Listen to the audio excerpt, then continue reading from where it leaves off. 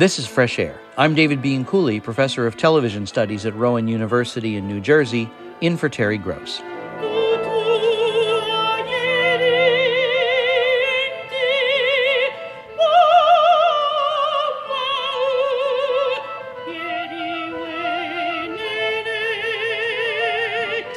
That's countertenor Anthony Roth Costanzo in the title role of the Metropolitan Opera's production of the Philip Glass opera Akhnaten, about the Egyptian pharaoh who was married to Nefertiti. It was a career-defining role for him. The album from the production won a Grammy this year, and next week he returns to that celebrated role at the Met Opera.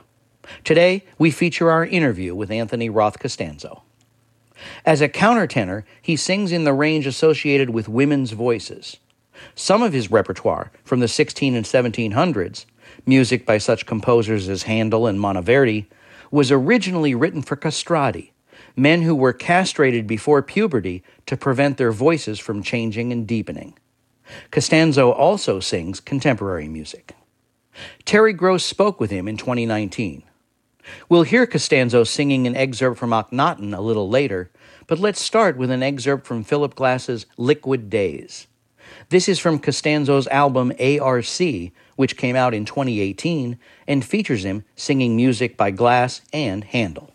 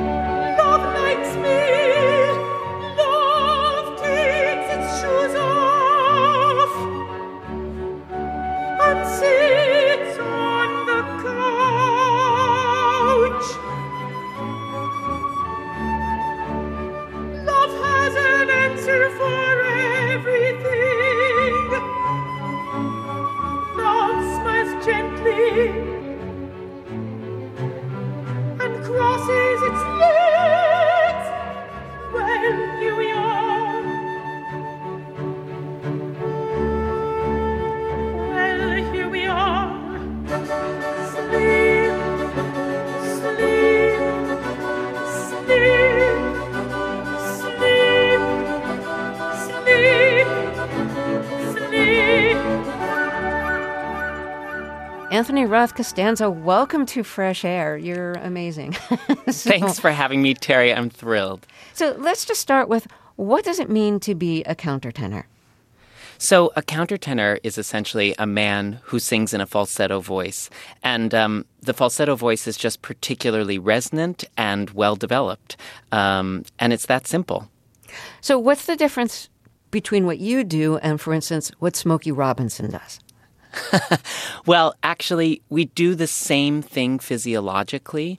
So every person has these two vocal cords, and they come together. I sort of liken it to blowing grass between your thumbs, if you've ever done that, and it makes a little buzzing sound. You blow air between these vocal cords, and they buzz like a kazoo would. And if we had no head, that's all it would sound like. But the kazoo sound travels up into our bone structure in our face and within our mouth, and it takes shape, it takes color, it takes volume bouncing around in there, and it comes out as sound. And as opera singers, we learn to sort of use that air and those resonating spaces with the utmost finesse. There are also, of course, muscles involved. There are 60 muscles in the throat. So as a countertenor, we're bringing the vocal cords together, but we're only bringing a portion of them together, say 2/3 of them together, leaving a little space for some extra air to escape. So what that means is that most falsettos in most men are kind of airy because you hear the air escaping, whereas a countertenor learns really how to bring those chords to full approximation, as it's called, meaning fully together, but leaving that little bit that doesn't vibrate, and therefore making a very rich, very operatic sound. can you sing in a kind of falsetto, like, that a pop singer would use? Yeah. And compare that to your operatic voice. Sure. Well, Justin Bieber or Justin Timberlake, those people who use falsettos, they generally do something like, hoo, hoo. That's the feeling of it. And they're really close to the mic. So it might be like, you baby, and it has a little bit of that sound. Whereas if I'm singing falsetto as a countertenor, it's going to be more something like this. This is the part where I guess I back up from the microphone. Yeah, I think you better do that.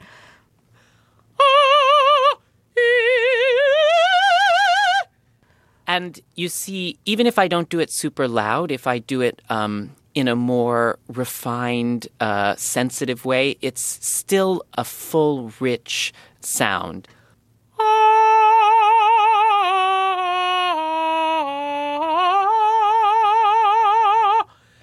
So it has a different quality, and it's really just about conditioning, like anything, like going to the gym, learning how to make your body do something specific. Right, and I can hear there's no air in that sound. It's just hopefully it's just a full bell-like sound. I can hear the difference in what you're doing. I get it. And I think the completeness of that sound is what allows it to carry unamplified in an opera house. Can you give us a sense of the range of your voice, how low you can go and how high you can go? Well, the thing about countertenors is we have our quote-unquote male voice or, normal chest voice. So I can go all the way down into a baritone if I want. But on the high end, I go up to a high A or, in my youth, I would go up to a high C, things that are more in the Queen of the Night territory, if that's a reference people know. But I don't go quite that high. I'm not really a soprano. It's usually in the mezzo-soprano range. And so I spend a lot of my life in the treble clef in the middle of it. So can you demonstrate the range that you have going as low and as high as you can? Yeah, let me try. If I were to go all the way down in baritone, it would be like, ah. Then there'll be a switch, that switch is the break between what we call the chest voice and the head voice, and the head voice is the falsetto. So I'll show you what that break sounds like if I were to crack, which would be, ah, right? And that's where all the yodeling happens. So when you get people who yodel, they're switching, they're popping between the chest voice muscles and the head voice muscles going, ah, ah, ah.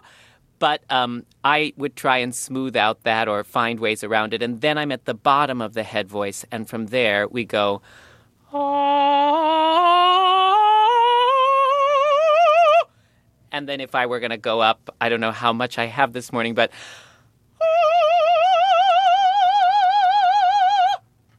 so, and it could go, even a little higher, probably after 11 a.m. Yeah, we're recording this. It is now 10:15 in the morning as we record this.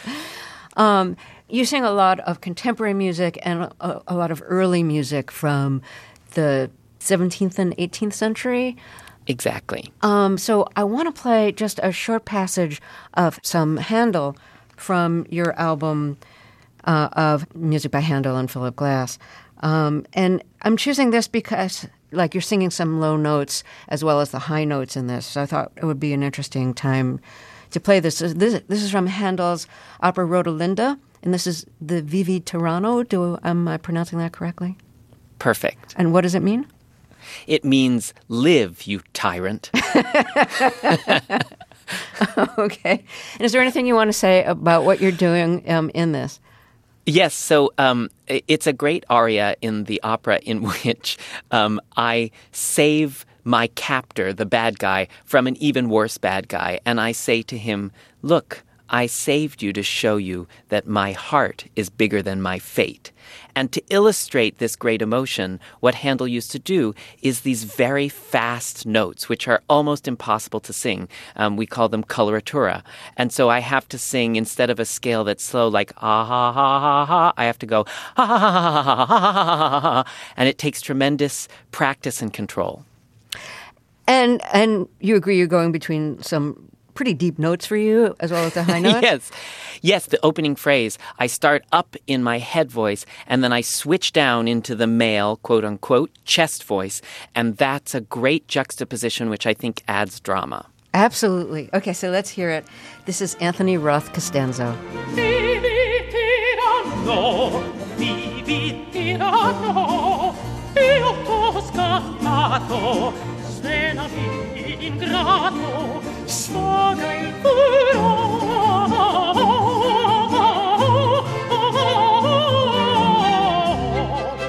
Sfoga il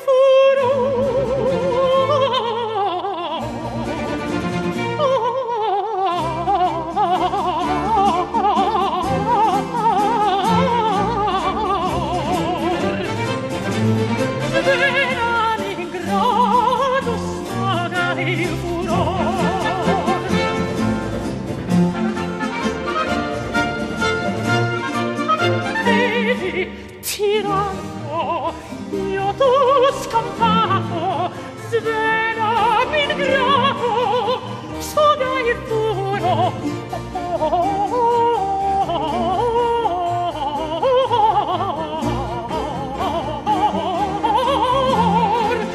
Svenami ingrato, sfoga il furor, sfoga il furor. That was Anthony Roth Costanzo singing music by Handel from his album of music by Glass and Handel. And he's about to star in the Metropolitan Opera production of Akhnaten, the Philip Glass opera. So tell us a little bit about how you do that coloratura, that very embroidered kind of singing. It seems so hard because you have to be precisely on the note, but it's happening so fast. Yeah, and you want it to be distinct, each note to be distinct, but you don't want it to be breathy, like you don't want it to sound like ha ha ha ha ha ha ha ha. You want it to sound like one beautiful phrase, not machine gun like, but more, elegant. So it takes a lot of practice, and I start slowly. You can imagine, I put a metronome on, it goes tick tock, tick tock, and I go dee dee dee dee dee dee dee dee dee dee dee dee dee dee dee, and then I would speed up that metronome little by little. You gain speed. It sort of goes into your muscle memory, and you figure out eventually how to do it full tilt. It must take such patience. It does take patience. It takes a lot of failing and frustration. But also what's amazing about singing is that the muscles involved in it are involuntary. And so how do we control them? And the only answer is with imagery, really, with the mind. And, there's a great book by, I think, Thomas Hemsley called Singing in Imagination, and he talks about how the mind fires a set of impulses and they have an effect on the muscles. And then you have to sort of follow the Pavlovian principles and you have to teach those muscles what you want them to do. So when I'm singing a high note, my great teacher, a teacher I've been with 21 years, might say in her very dramatic way, Anthony, imagine that a flower is opening when you hit that note. And so I would imagine in the voice of Joan Patino Yarnell a rosebud opening, and that teaches my muscles to do a particular thing, that image. And so when I go on stage, if I've taught my muscles well, all I have to do is picture that. So at the same time that these muscles are involuntary, so that you have to use imagery to get them to do what you'd like them to do, they are muscles and they can be strengthened. So you have very strong muscles in your throat. I don't know if you can strengthen the vocal cords per se, but you can strengthen the muscles. So what exactly are you strengthening when you strengthen your voice? And do you do, or like scales and things like that, exercises not only for, learning precision and tone and all of that, but also just to strengthen the muscles? That's a great question. I think the muscles that we strengthen. It's not really a muscular thing, singing, so we're kind of refining muscles. It would be the difference between bulking up and defining or something like that. We want them to function in a very specific way.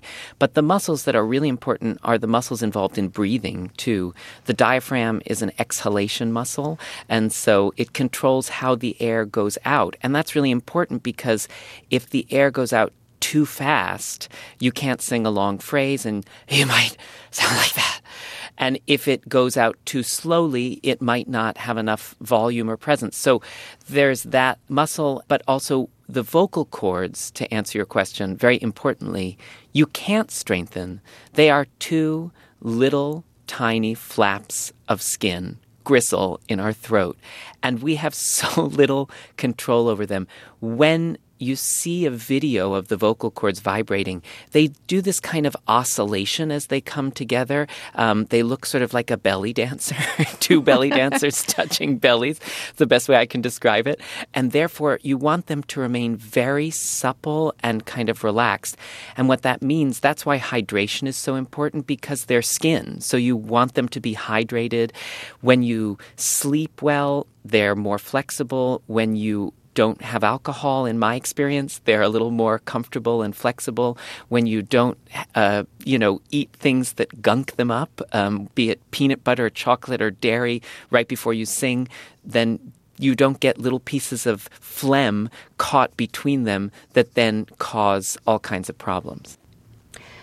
So since you're about to star as Akhnaten in the Philip Glass opera Akhnaten about the ancient Egyptian pharaoh, let's start with who Akhnaten was and what he represents in the history of ancient Egypt.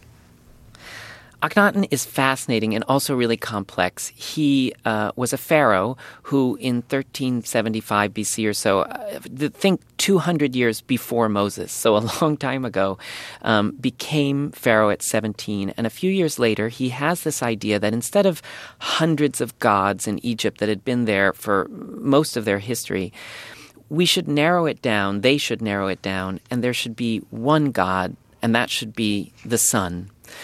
Ra, the sun god. And that was because the sun gave life to grass, and grass gave life to the cattle, and the cattle gave life to us.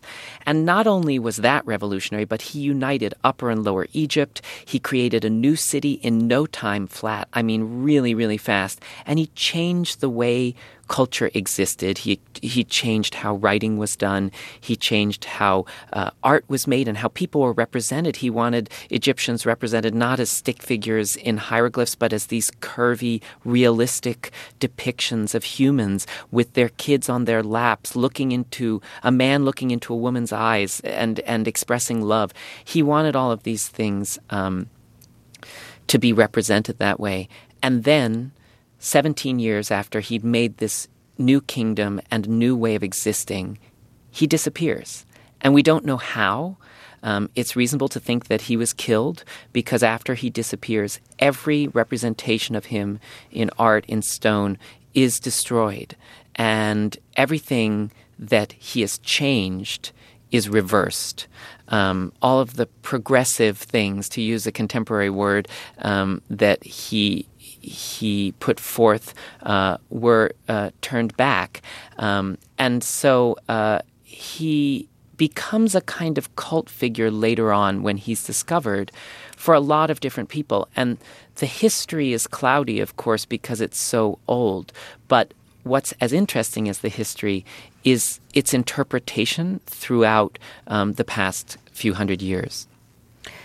I think a lot of people now think that Akhnaten might have been trans. And I think he believed that divinity was a combination of the male and female, which in some ways is not an unusual thought. But why do people think, in retrospect, that he might have been trans?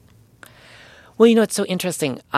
When I first was studying Akhnaten, everyone in text referred to him as a hermaphrodite. And so I was talking to all these Egyptologists as I was researching the role, and I went to Oxford, where Richard Parkinson, a great Egyptologist, and his colleagues met with me, and I said, was he really a hermaphrodite? Did he have both body parts? And they said, well, he's always depicted with these very big hips and full lips, and almost breasts. So that's why people think that. But they posited this other theory, which is that he saw God as the unification of man and woman, not a man or a woman. And he wanted to be closer to God. And the ancient Egyptians, invented waxing and all kinds of other distortions of the body. So could he not have changed himself either in a surface way or perhaps more profoundly to be between man and woman? And I thought that was so interesting. Of course, what we call that today and what feels very clear to us is trans.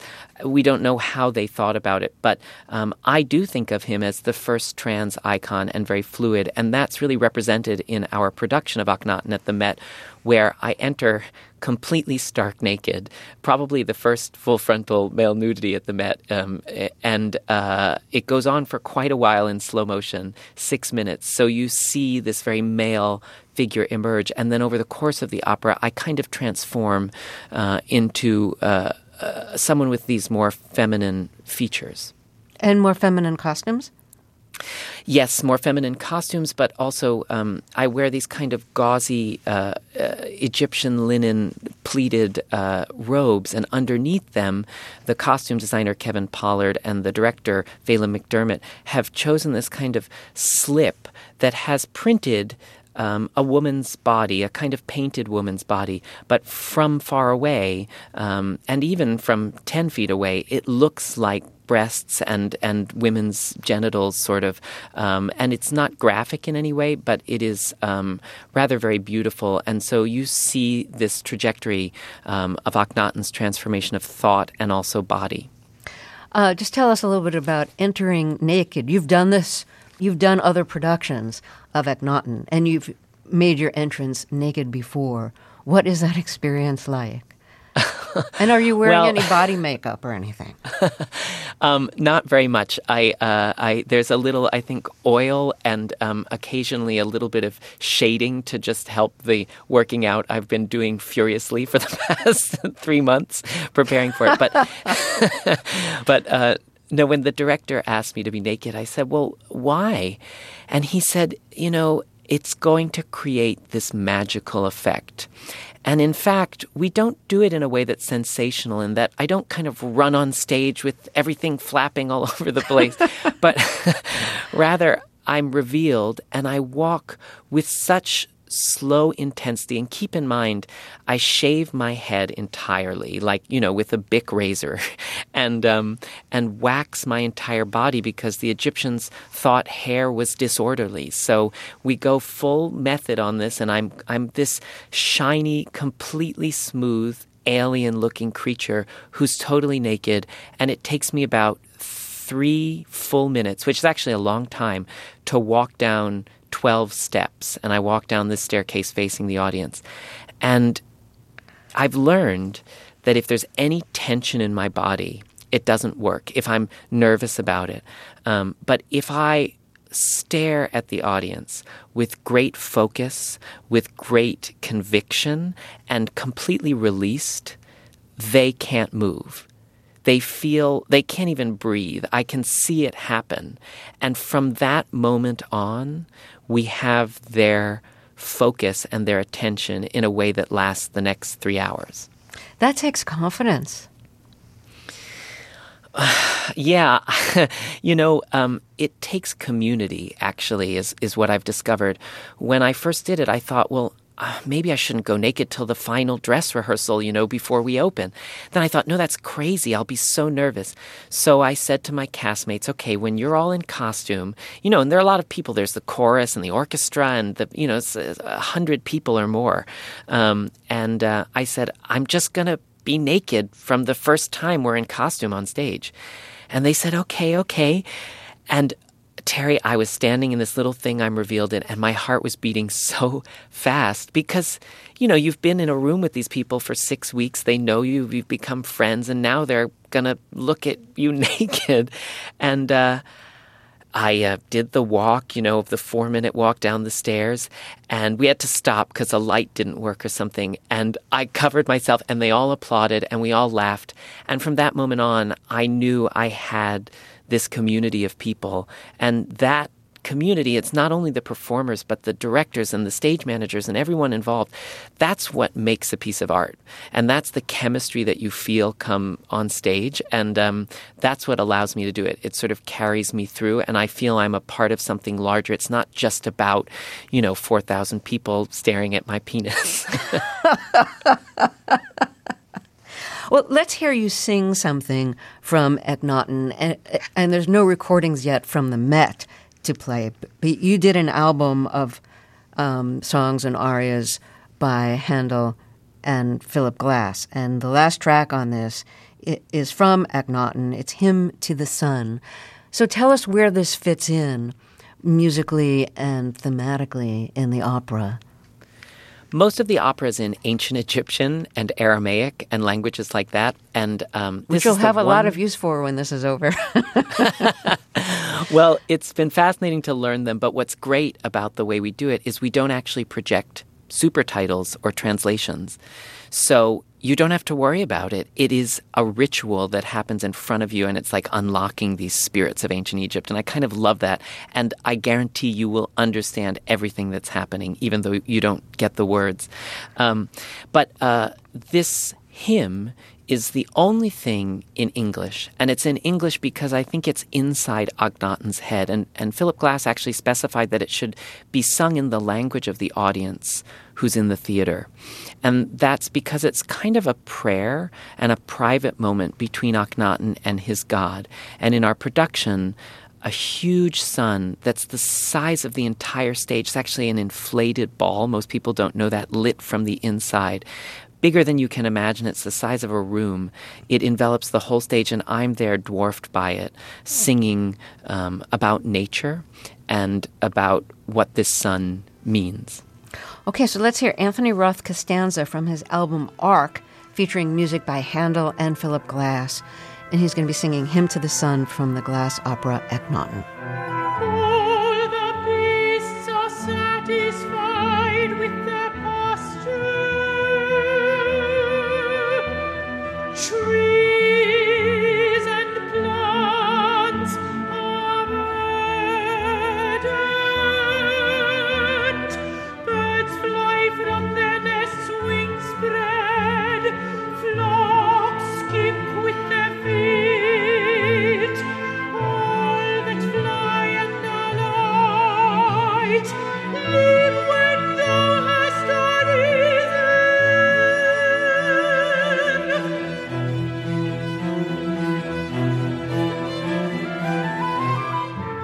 How manifold is that which thou hast made, thou sole God! There is no other like thee. Thou didst create the earth according to thy will, being alone everything on earth which walks and flies on high.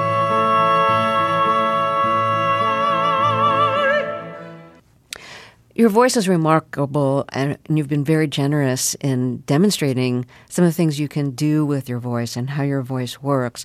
What makes it all even more remarkable is that you were diagnosed with thyroid cancer in your late 20s. How long ago was that? 10 years ago, and it was kind of amazing, Terry. I mean, in the moment it might feel like a crisis, but looking back on it, it's fascinating because I was in a voice lesson with my teacher, Joan Patino-Yarnell. She's this kind of, fun, eccentric diva. And she said, Anthony, ask your throat doctor why you're turning your head to the left. Might it be your thyroid? And I'm thinking to myself, what, a thyroid? She's not a doctor. She doesn't know what she's talking about. And you know that experience, you go to the doctor and you think to yourself, should I ask about that thing or should I not? And so I asked, and the doctor said, nah, I don't think it's anything. But, go get an ultrasound. I got an ultrasound. There was a cyst. They said, don't worry about it. Everybody gets cysts on their thyroid. But, get a biopsy if you want. I got a biopsy, and it was thyroid cancer. And, boy, I was glad to have psychologist parents again because we were very nose to the grindstone. We said, okay, what do we have to do? And they said, you got to take the thyroid out. Now, the thyroid is this gland that controls your metabolic function, and it sits on top of the recurrent and superior laryngeal nerves, which control most all of your vocal function. And they have to kind of cut the thyroid off those nerves. And that is like getting gum out of hair. It's not a clean cut. And so what they said, and I had a wonderful doctor at Duke University, Ray Esclamato, and he said, listen, we might nick the nerve because we got to get as much of this tissue out. And if we nick the nerve, it's going to affect the way that you sing. And I had to really think to myself, okay, well, what is my identity? I'd spent my whole life singing. And I realized that, I'd gone to college. I liked making creative things. I liked producing. And I could figure something out. And so we went through the surgery. It took 2 surgeries, actually. They had to do it in 2 parts, and we took it out. And every time I'd wake up from surgery and I'd go, hello? And then I think, oh, okay, I still have a voice. It's a good start. Then my teacher worked with me about 2 minutes a day for 6 weeks, and we built up to singing an aria. And the next year I won the Metropolitan Opera competition, and I had a career. It's amazing. Did the doctors who operated on you know that you were a singer and how important your voice was? They did, and I think the surgeon said that he had never been so nervous to operate before, in part because I think I gave him a CD of something I'd recorded, and I said, don't mess it up, essentially. And I early on, I made a list, and I would go into the doctor with these lists. I'd say, well, if this were to happen, would I be able to do this? And in terms of the function of the pharynx, or, I knew all of the physiology of the voice at this point. So I asked him these very specific questions, and he would answer them graciously. But at a certain point, he said, listen, the bottom line is I can take this out, and you can risk not being able to sing, or you're going to have cancer, which means eventually you'll die. So you got to make that choice. And that made it very clear for me. Yeah. So we talked about gender fluidity in your music and how canto-tenors were preceded by castrati, about how Akhnaten was considered to be, in retrospect, is now considered to perhaps have been trans. And I wonder if you feel like you express gender fluidity in your own life outside of the music. Well, I'm gay, so in that sense, I feel like I'm a part of the queer community. But I feel very much a man in my own body. And what's interesting is I don't actually feel feminine when I sing in that woman's register because it's actually very powerful. And I don't mean to associate power with masculinity in that conventional way, but it feels very much me. And one thing my upbringing and all of my experiences have taught me is to just be myself. So I ascribe this male gender to it, and it feels male to me when I sing that way. I don't associate, I guess you would say, the pitch with gender. So I have a lot of friends, and I'm a part of an incredibly beautiful community who are very fluid, and that brings me great joy. Anthony Roth Costanzo, it's just been a delight to talk with you. Thank you for your generosity in singing for us and showing us some of the things that your voice can do. I wish you just great good luck. I hope I can say that. I know there's so many stage superstitions, but I'm so looking forward to seeing you in Akhnaten. And I just hope it's a wonderful experience for you. Terry, it's been the thrill of a lifetime to talk to you, and thank you. Anthony Roth Costanzo speaking to Terry Gross in 2019. The cast recording of Akhnaten, the Philip Glass opera in which he starred, won a Grammy this year. Next week, he returns to the role in a revival of the Met Opera production. After a break, film critic Justin Chang reviews Memoria, one of his favorite movies of 2021. This is Fresh Air.